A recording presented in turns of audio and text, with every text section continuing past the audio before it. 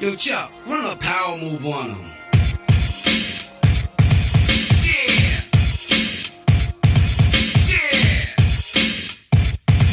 Yeah. Yeah. Step back, get away, give the brothers a room. You got the all turn me up. May I say something to you to give you a true knowledge of yourself and life, so that the same glory and success attained by other men who understand themselves may be yours? Man in the full knowledge of himself is a superb and supreme creature of creation. When man becomes possessor of the knowledge of himself, he becomes master of his environment, the captain of his own ship, the director of his own destiny, the accomplisher of his own ends. Today at the Brooklyn Combine, we have a special guest. I think this is a very important show and a very important topic that a lot of people hear about, but don't really know the details. This is Ken Montgomery for the Brooklyn Combine. Who else is on for the Combine today? Phil's here. Phil Strong. Yeah, Phil is here. Now, so how should I start this? We live in a society where we are inundated with sports. And in America, if you take out the Black athlete, you have taken out trillions of dollars, trillions, billions. It is the highest form of entertainment, I would argue, even beyond music in this country. And today we have Merle Code, who I'm going to allow him to introduce himself. I know a little bit about him from sports, and I know about the case that he was involved with. But introduce yourself, Merle. Sure. So pleasure to meet you guys, and appreciate you having me on the Brooklyn Combine today. Of course. Likewise. My name is Merle Code. I'm originally from Greenville, South Carolina. Former collegiate basketball player and professional. You played for Clemson, right? I did. I played at Clemson from '93 to '97. Wow. And then ended up playing a little professional ball for a number of years. And after my run and my body told me it was time to quit, I jumped into the sports marketing world working for shoe companies. What year was that? That was around 2001, 2002, 2002. 2002. Now, yeah. I'm gonna just, from someone outside looking in, right? So me and Phil both went to Hampton University, which is next to Newport News, which was where a fellow by the name of Allen Iverson came from. And I remember, I think Allen Iverson maybe is 3 years younger than me. I actually, the year that he decided to come out, me, him, and another friend, Phil's god brother, Tremel, and another friend of ours, Nasty, they call him Scott, had went out with him in DC. But prior to that, we got an opportunity to see how the world reacts to a Black athlete. He was a kid, and you can tell that the corporations and everybody was coming. Right. And Merle, for your case, this is just me, and I'm gonna let you do some of the talking and about your book and the situation that you are in. In my opinion, the NCAA has a stranglehold on Black talent. And in my opinion, bright people like yourself who are experienced, who was not only an athlete, but a Black person in this society with intelligence, you found other things to do related to the sports world. It was ingenious because in my opinion, the NCAA had a stranglehold, but then you had these companies with the help of people like you who found a conduit to the athlete. Yeah.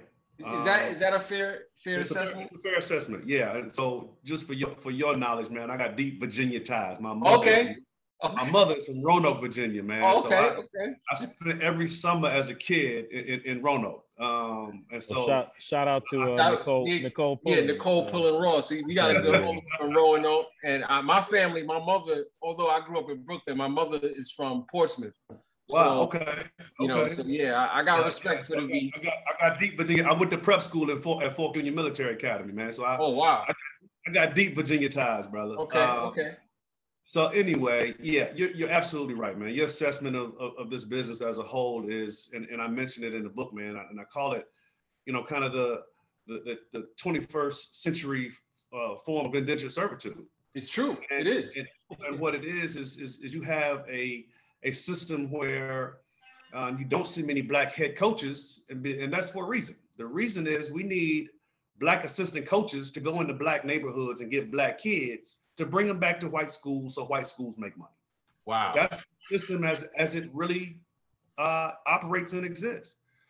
And the folks that are really left at the bottom of that barrel are the folks that are doing the work, which are those athletes, those young, predominantly, again, those the revenue generating sports, right? Basketball and football, which are predominantly black athletes, are the ones doing the manual labor but receiving nothing in return. And so the argument then becomes, well, they're getting their education. Well, let's pump your brakes on that for a second, because what really happens is there are all kinds of exceptions made to get these young men and women into school who aren't necessarily academically equipped to enter those institutions in the first place. So there are meat that then becomes a revenue driver for you and your business structure. And then once they're done, you throw them to the wolves. So for instance, the school requires a 3.5 and a 1200 on the SAT to get into school. Well, if you can run that football and you can dunk a basketball, if you got a 2.0 and a 701, they're going to find a way to get you in school. And so then they get you into school and stick you in coaching education as a major, or physical education major, or parks, recreation, and tourism management. Like all these majors just to keep you eligible to go run that football or go dunk that basketball for their benefit. And they're a nonprofit. Is it? Am I? It's crazy because yes, they continue to operate under this farce of amateurism and nonprofit. When, listen, man, there's $550 million of dead coaching money floating around.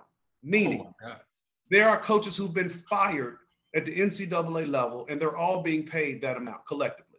That's not amateur sports, man. 500, did you say 500, a half $500 million? $550 million of dead coaching money. And so you talk about schools that spend $200 million on facility upgrades. And what you really saw, if you were paying attention, was when the pandemic hit and people thought there weren't going to be any sports, these schools freaked out because that's how these schools stay alive. They stay alive on sheer tuition. You know, government doesn't provide them enough resources to operate. So if these young men and young women don't play, the science building and the professors don't get paid, the new science and education buildings don't get built, you know, it's the infrastructure crumbles. So it's, you know, one of the things that was really enlightening to me right prior to the pandemic, we share a good friend and someone, you know, one of our good friends and young brothers we really rock with. He's like family. Is Epi Udo. Epi, yo, when I told Epi that we were having you on, he was like, yo, that's my guy right there. He said, yo, he gave me my first deal with Nike. But Epi brought me down to Baylor. And it was the year that Baylor was doing well, and then the pandemic hit. I think the game was between them and Kansas. So big, it was like 1-2. Right. Big game. Right. And Epi brought me into the locker room. First of all, the stadium, and then the locker room. I go in the locker room after the game, and it was shocking to me. Like it was, you know, listen, I'm a capital federal criminal state defense attorney, grew up in Brooklyn. Ain't too much shit that can shock me. But I'm looking in this locker room, and you just see the enormous wealth of these white men and their wives and their sons and all these black players. Some of them are upset they lost, most of them upset. And just the energy was a weird thing. And it's business. And they shuffle these black kids in and out of these programs, man. And they're really nameless because it's a cycle. Let's get these kids in here, see if we can win some games, increase our television revenue, increase our sponsorship deals and licensing and marketing opportunities. Because the more we win, the more donors give. More donors give. The more donors give, the more we win. And so what happens is when we win, okay, we got to find the next group of kids to help us win. And how do you help us win? Well, sometimes you have to do some things for the parents or the kids themselves to continue that cycle. Right? And so, because they don't want to necessarily go outside of NCAA rules and regulations, they lean on their sponsorship partners, or they lean on, excuse me, their booster network.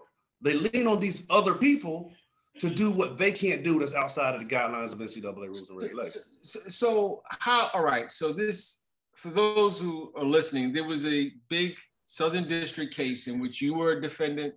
I believe Chris Dawkins was one of the other individuals, and another guy, Joe Giada, I think. Giada. You guys went to trial. Yes. And for those of you who don't know, well, at least Merle, you went to trial. And for those of you who don't know, the Southern District is a, I compare it to this. This is the power that they exert. If they see an ant crawling on the floor, they won't just kind of swat at it. They'll go get a bulldozer to knock it, to kill an ant. I have a couple of music selections I want to add on right now. So let's take a break and we'll come back and discuss the NCAA and with Merle Cole.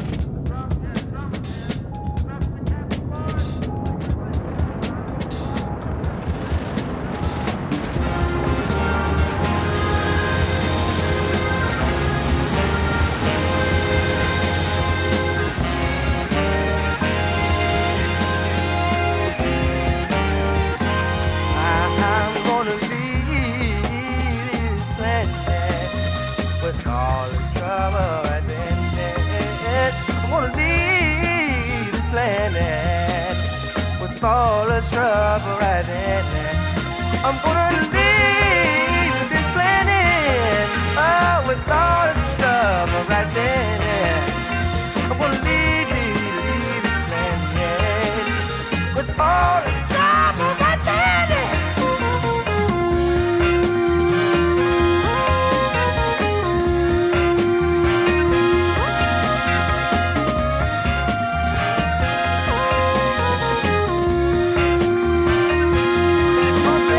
Yeah.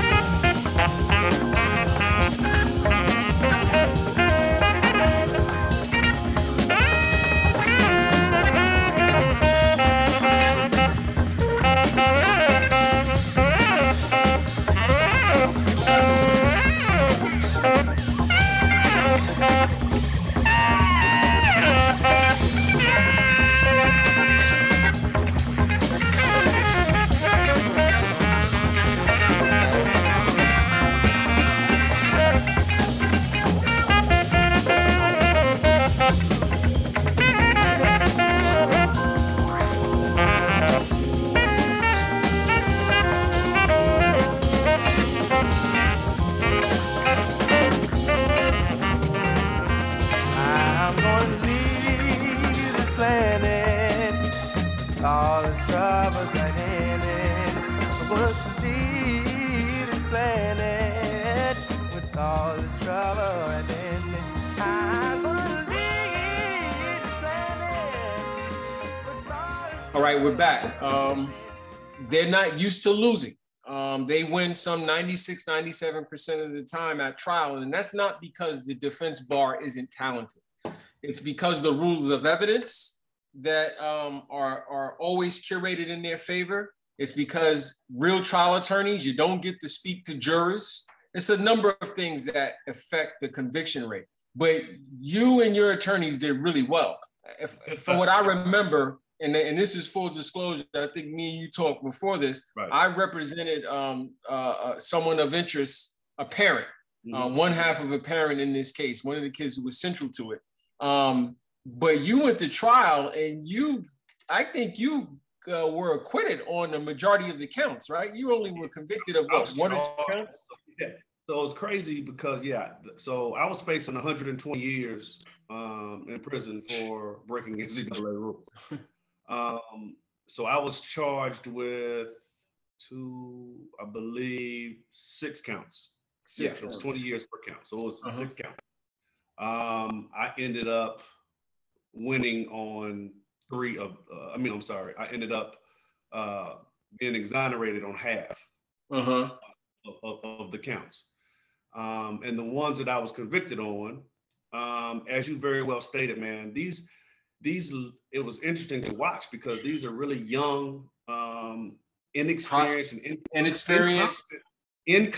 really incompetent, because the judge ended up having to do the questioning because that's what federal judges, that some of us in the defense bar in the federal world, we say that's you gotta be able to deal with the 4th prosecutor on the bench. Exactly. How you helping these dudes interview their own witnesses? Yeah. And so it got to the point, man, where I said, okay, you said I defrauded the same school that I have on wiretaps asking for the help. No. And you hit on the point. I want to let you finish because you have so much information. There's a lot of questions I want to ask. I'm trying to wait to the end. But one of the wildest things about reading the indictment, and I remember when this case first broke, I got calls. Good friends of mine got calls. They were in this case involved as well.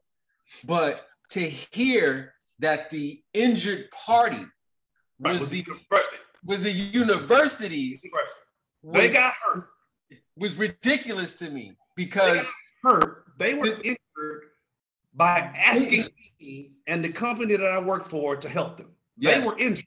They were the injured party. It was an interesting point in the trial, man, where it was either my father, who was a career attorney and judge himself. Oh, okay. Or one of our other attorneys. I believe it was either my father or Steve Haney. So your father was one of the attorneys of record, right? Yes. All right. Because you don't strike me as a brother who go pro se. And I was like, no. I consider myself to be intelligent, but not exactly. So the question, so what they did to us, and again, they talk about manipulation of truth, is we're saying, okay, you saying I defrauded these folks, but we have the wiretaps and the text messages from these coaches and these athletic directors. We'll put them on the stand. No, you won't. We're suppressing that. We're not going to allow them to testify. Wait a minute. You're saying that I defrauded these folks and I have actual evidence. Doesn't matter. They're not taking the stand. So what they did was they put the compliance officers on the stand, not the coaches who were asking for them, but the compliance officers. And of course, those officers said they had no conversations with the coaches about nothing. They only make sure everything is done right and properly. You know how the game goes, right? But one of our attorneys said to the compliance officer, so tell us when you called the government to tell them you've been defrauded. Objection. Yes, that's that question. Objection. And the judge sustained it immediately. Now, wait a minute. So what happened, right? What happened was the government called the school to say, hey, you've been defrauded. And the government and the school said, okay, I guess I have been. What are they going to say? Not part of the crime? No, if it's a crime? Mel, you know, that doesn't make sense to me. If you're a thinking person, if anyone is thinking, they can tell that the government was contacted by the NCAA to break this thing up because they couldn't control it. In my opinion, I think that was really what it was about. When white people can't control something, they're criminal. They're absolutely. They moved the goalposts. And as I said, you had these smart, like, listen, you had someone bright like yourself who knew basketball, who knew coaching, who knew business, but understood how this paradigm existed for so many years and worked. And when you started cutting through that, and not just you, I'm sure there's other people out there, then this thing got to be a problem. From my perspective, I'm gonna tell you though, one of the things that was really sad for me to watch is that the parents get so invested that they don't even think on how to protect their children anymore. Well, that's partly true, but I would also say part of it is not necessarily protection. Part of it is they're sick of the system as well, and they're tired of the system taking advantage of their children. So they say, listen, man, you guys, I know the coach is making $5 million a year. Y'all need to provide my family $250,000 because y'all are gonna make goo gobs of money during his time here. So it's not necessarily a protection thing. Sometimes it's, listen, man, my son should be paid his fair market value, whatever that is, and whatever we come up with, and how we determine that number. And so, are you willing to help us get to that number? And if so, guess what? We're gonna come perform at your school. And so sometimes, man, it's if we really live in a capitalist society, it's business. It's business. And so, yeah, I hear you, and you're right. There are times when parents do the utmost, right, in turn and not protecting their kids or jumping at something, trying to be greedy or whatever. Yes, it happens. But there's also times it's like, listen, we're not being greedy. We think this is what we're worth, and this is what we're asking for. No, I don't care about the rules. Listen, I get it, man. Like, you know, these corporations, which I call them themselves, they're corporations, you know, and they're a protected class as well. And I think you going to trial, you really saw why they're so protected and why this thing is in its space. And it's funny, like the recent signing by Deion Jackson? Deion Sanders or Jackson State? Deion Sanders. I guess that's why that was a big deal, because that's money that was going to go to some program that's now coming to an HBCU. Is there any, you always hear people say Black athletes should go to HBCUs and not, you know, you hear this a lot. I do. And I have an interesting take on that, right? What is your take on that? So I have, my parents are both products of HBCUs. Me too. My parents both went to North Carolina A&T. Great school. My dad is in the Hall of Fame as a football player there. My wife is a product of an HBCU. She went to Tennessee State University. My grandmother played basketball. At South Carolina State. Wow. My grandfather played baseball at Benedict College. So I'm the product of a long line of HBCU graduates. And I am all for Black kids supporting and going to Black schools. But here's the problem. There's not enough HBCUs to support the number of athletes that play the game. Yeah. And so it's not really a realistic conversation to say every athlete go to HBCUs, because if that was they don't have currently the infrastructure or there's just not enough schools. I mean, not enough schools. No, you're absolutely right. That's basic. That's basic right there. I hear that. Right. right? So you got full rosters full of athletes now at HBCUs, right? Mm-hmm. But you also have full rosters at predominantly white institutions that are 78% Black athletes. Mm-hmm. So if those 70 or 80% now leave those white schools and go to those HBCUs, what happens to those kids that are already there? There. I mean, yeah. So it's just not enough in sheer numbers. Now, Not I do enough. agree. I would like to see there be more focus in terms of some of these television contracts, Mm-hmm. some of the sponsorship deals that are multi-million-dollar deals. Some of those monies trickle down to the HBCU level. But I would also like to see them stop trying to manipulate these young men and young women's abilities to earn on their abilities. This name, image, and likeness thing, man, it's a Band-Aid on a bullet wound. And you talk about still having to ask master for permission to use my name, to use my likeness, and to use my image. Do you foresee, because of this case, which I would really consider a first of its kind, and to be quite honest with you, and what was troubling about this case, in my opinion, is you didn't see Rick Pitino in that courtroom, and you didn't see the coach from Arizona in that courtroom, and a few other coaches out there, but you saw you in that courtroom. 8 of the 9 folks in the courtroom were Black. That was very, to me, compelling and telling. And now with this case, do you foresee NCAA perhaps changing their rules a bit? Do you see in my opinion, the technology, the social media has changed the game a little bit, because now these kids could perhaps market themselves and get the attention of companies. Right. Do you foresee that changing how things are done in the near future? Again, man, what's interesting is when you're not in this space and you don't really pay attention, what you don't realize is each state has its own rules as it relates to these name, image, and likeness deals. Mm-hmm. Yeah, that's true. Yep. Each state can come up with their own regulatory structure. So in Georgia, for instance, they have the right to say to take, and I said take 70% of an NIL deal and reallocate that to the school as they see fit. Wow. In the state of South Carolina, where I'm from, they cap the agent fees at 10%. So what they're doing is they're basically attempting to discourage, right, the agent from bringing a deal because he's not going to make any money doing it. Wow. Well, then you hurt the kids. So again, it's all these little small rules from a state perspective that continue to attempt to minimize the kids' earning potential. And so until there's something done at the federal level where they say, hey man, cut it out, because there's no other entity from a business standpoint in the country that operates this.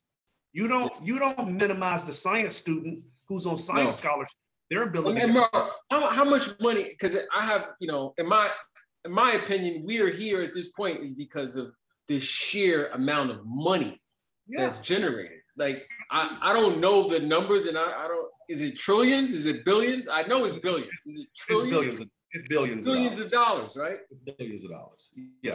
I mean, it's billions of dollars because, man, think about this. One shoe contract with one university is worth, there could be on the low end, and I'm talking about your major programs. Mm-hmm. Low end, they're probably $60 million. That's the low end. High end, you're talking $220 million deals. So someone like Duke is $250,000, like more, probably more. So you're talking a $200 million deal. That's one company, one relationship. So you talk about the television revenue, it's in the billions. You talk about ticket sales, you talk about jersey, t-shirt, short shoe sales. You talk about all the licensing. Licensing. The echelon at the NCAA and how that's run. What is the percentage of people who look like you and me? In the hierarchy? The hierarchy, yeah. The upper echelon. I don't know to be exact, but I would probably guess it's less than 10%. Less than 10%. I would guess. Now, again, I don't know that to be factual, but I don't know many folks over there in leadership positions that look like us. And so here's what you got to understand too. The NCAA makes $1 billion a year. 97% of that revenue is generated from March Madness, just from that 1 month of basketball. Because football is such a powerful entity, they basically told, and excuse my language, but I'm gonna say it. Football is basically told NCAA to go fuck themselves. You're not gonna make. That's why they have all these individual ball games and not a tournament style like they do in basketball, because they split up the revenues amongst the schools and the conferences, and the NCAA doesn't see any of that revenue. Wow. So if you notice, you don't see the NCAA Orange Bowl, you don't see the NCAA Fiesta Bowl, but you sure see the NCAA March Madness, right? Yeah, you're right. You're so the problem is when you don't understand the business and haven't been inside the walls to know what's really going on, you create these false narratives and not understanding the realities of the business as it currently exists. All right.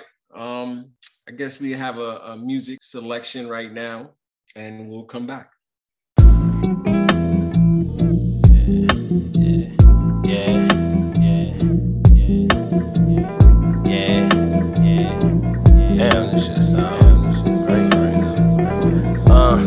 This shit sound like a sob.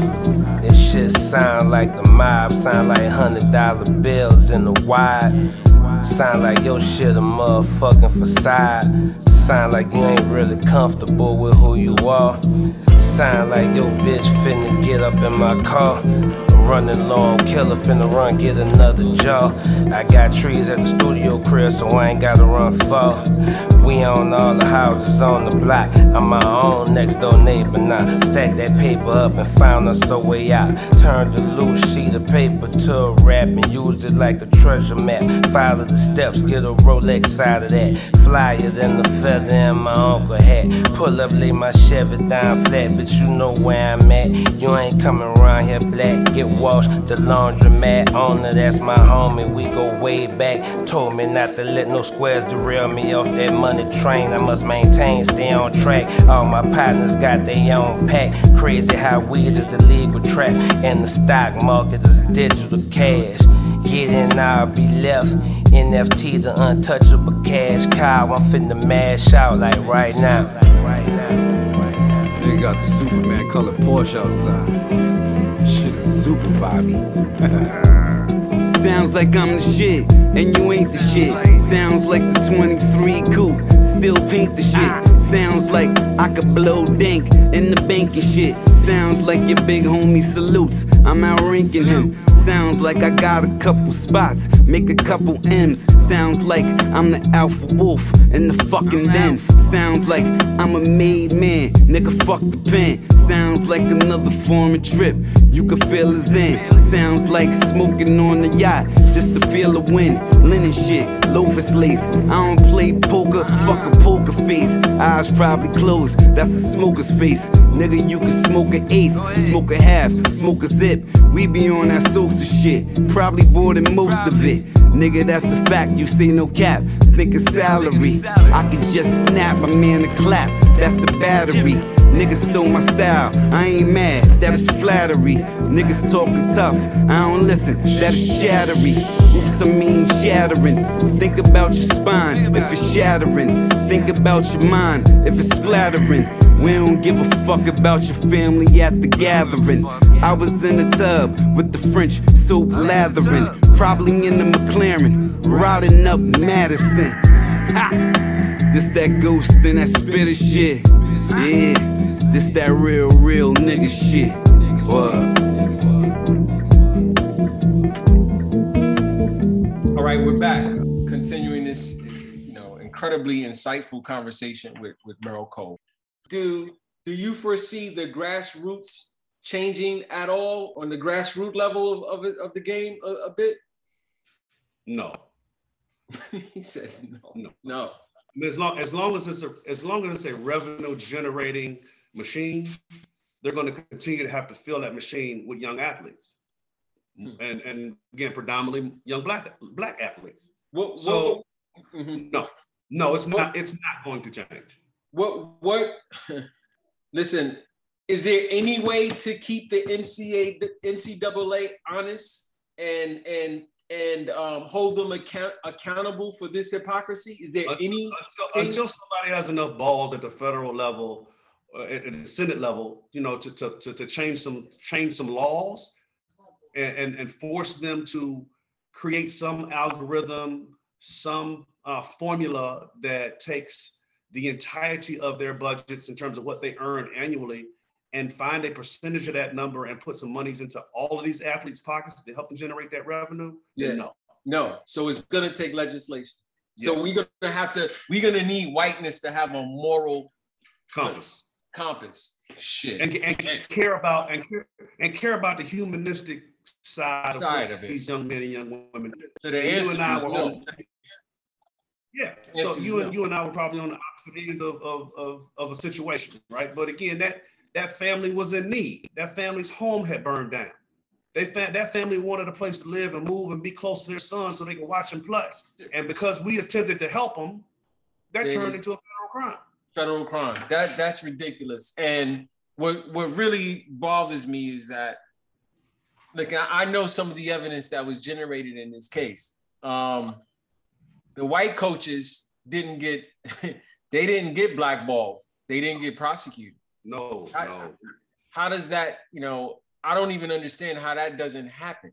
If you're really trying to make it in this thing. You do, because you're a black man and you understand what it's like to be a black man in this country. Yeah, you're right. So I understand fully.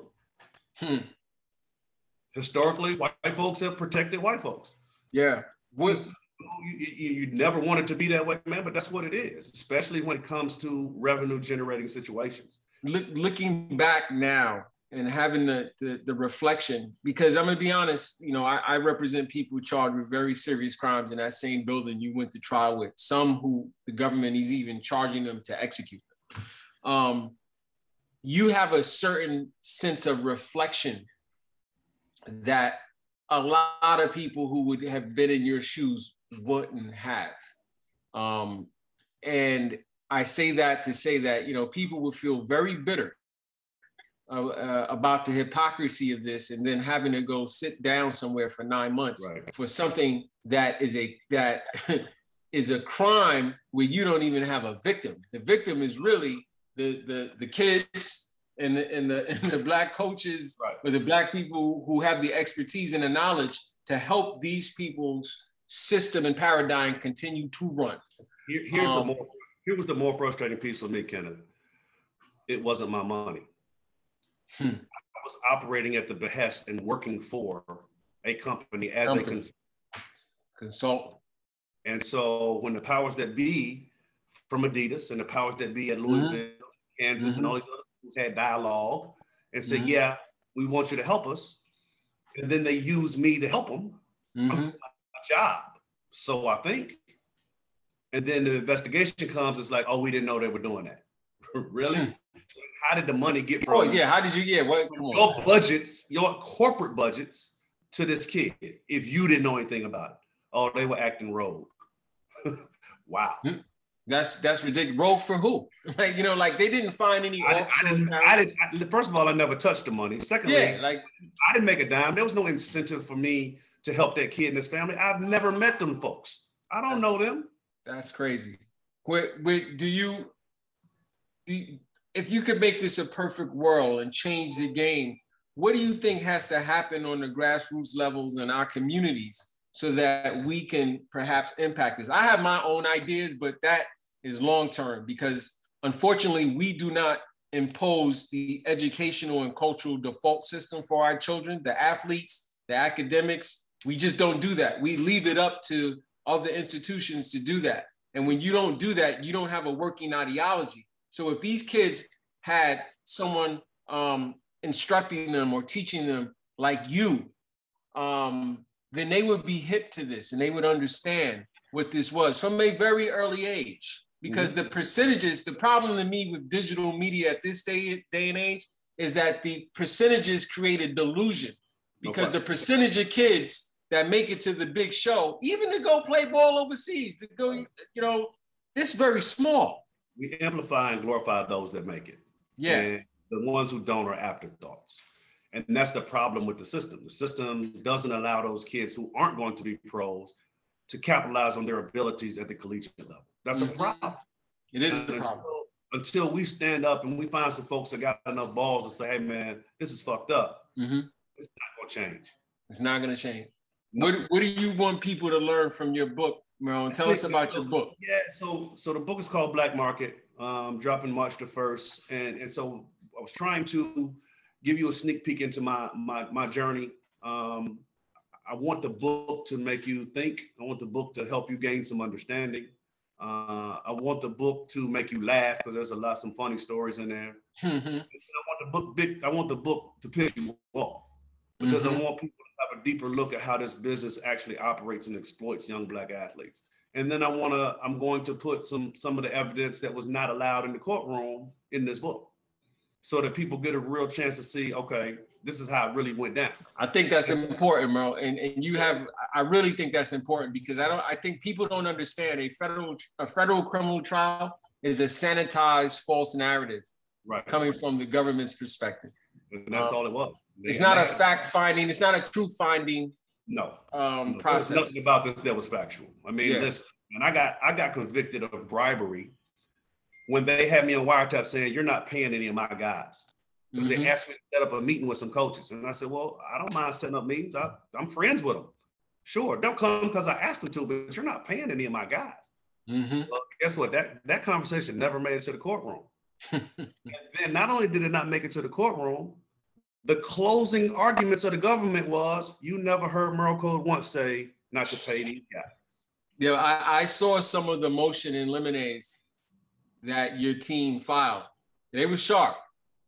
And it was good that what was really nice when I reviewed the docket sheet in your case is that a lot of these lawyers, like you said, they don't have the skill set. They haven't tried that many cases to develop that skill, but they have the Department of Justice behind them. They come in with their metal cart, pushing all these documents and folders and agents sitting at the table. You need almost a team to combat that, because when you're preparing to cross, after you get those 302s and all these other things you want to get at your cross, they're hitting you with motions to constrict your cross-examination where you can't ask. We couldn't ask the question, but we couldn't put the people on the stand to ask the question. Yeah, and I saw that you guys were trying really, really hard, and you had a judge who often thinks they are the smartest person in the room. And you know, they're curating and crafting this case so that when it gets to the circuit with their friends and their colleagues, that there are no loopholes so that the judge can stand. And what you find out, man, is that these folks have similar backgrounds. The majority have Harvard and Yale backgrounds. No, listen, let's keep it 100, as they say. They're gonna help each other. They're gonna help each other in this cocoon. This is all a curated thing that people. It's not a conspiracy either. You go and you look at the judges who are in the circuits, who are the district court judges, and you look at their educational process, you look at their career process, it's all the same, like you said. It's a homogenous group of people. And you're absolutely right. I'm going to purchase the book. It's being published by Harper Collins, right?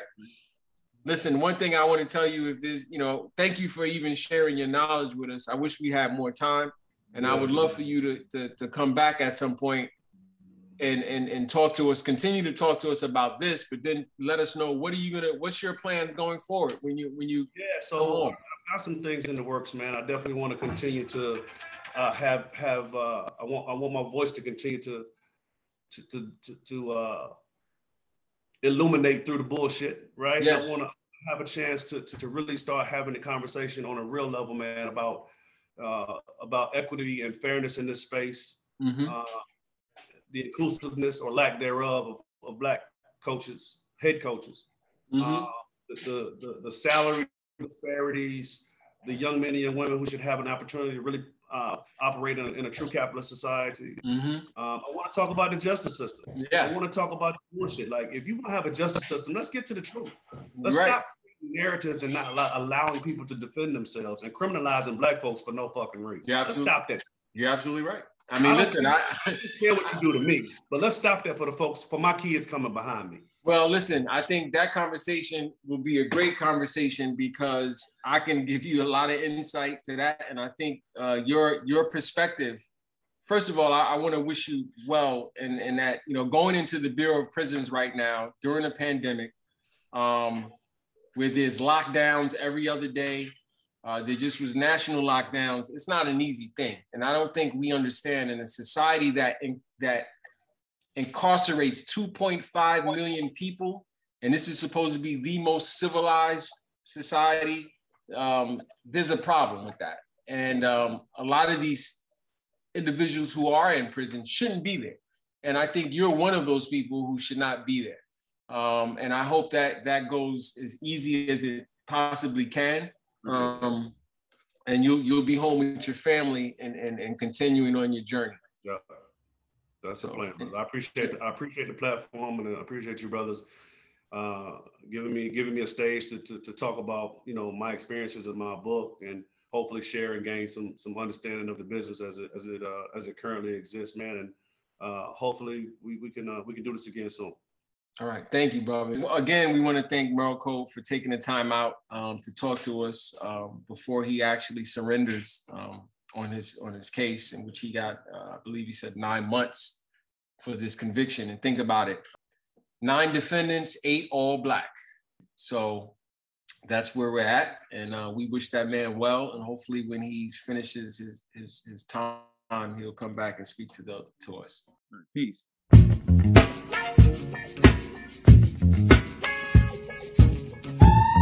Hey! You got to pay back. Revenge.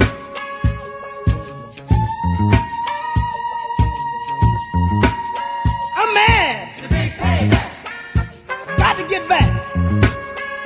I need some get back. Pay back. Pay back. That is. Pay back. Revenge. I'm mad to get down with my girlfriend. That ain't right. Whoa! Talking, hollering, cuss. You wanna fight?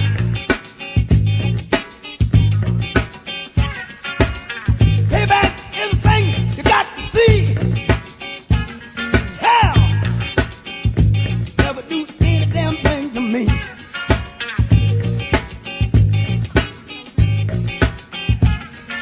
Sold me out for chicken change. Told me they had it all arranged.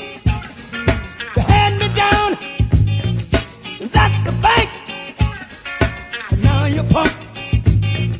You got to get ready for the big payback. The big payback. That's where I land. Oh, for the big payback. The big payback. I can do wheeling. I can do dealing. Yes, you can. But I don't do no damn squealing. I can dig rapping. I'm ready. I can dig scrapping. But I can't dig that backstabbing. Oh no!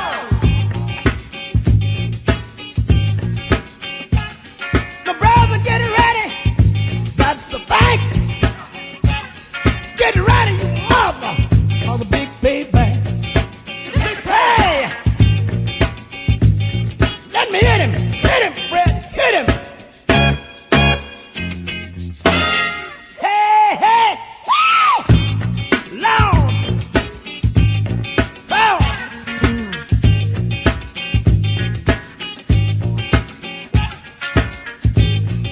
You took my money. You got my honey. Don't want me to see what you're doing to me.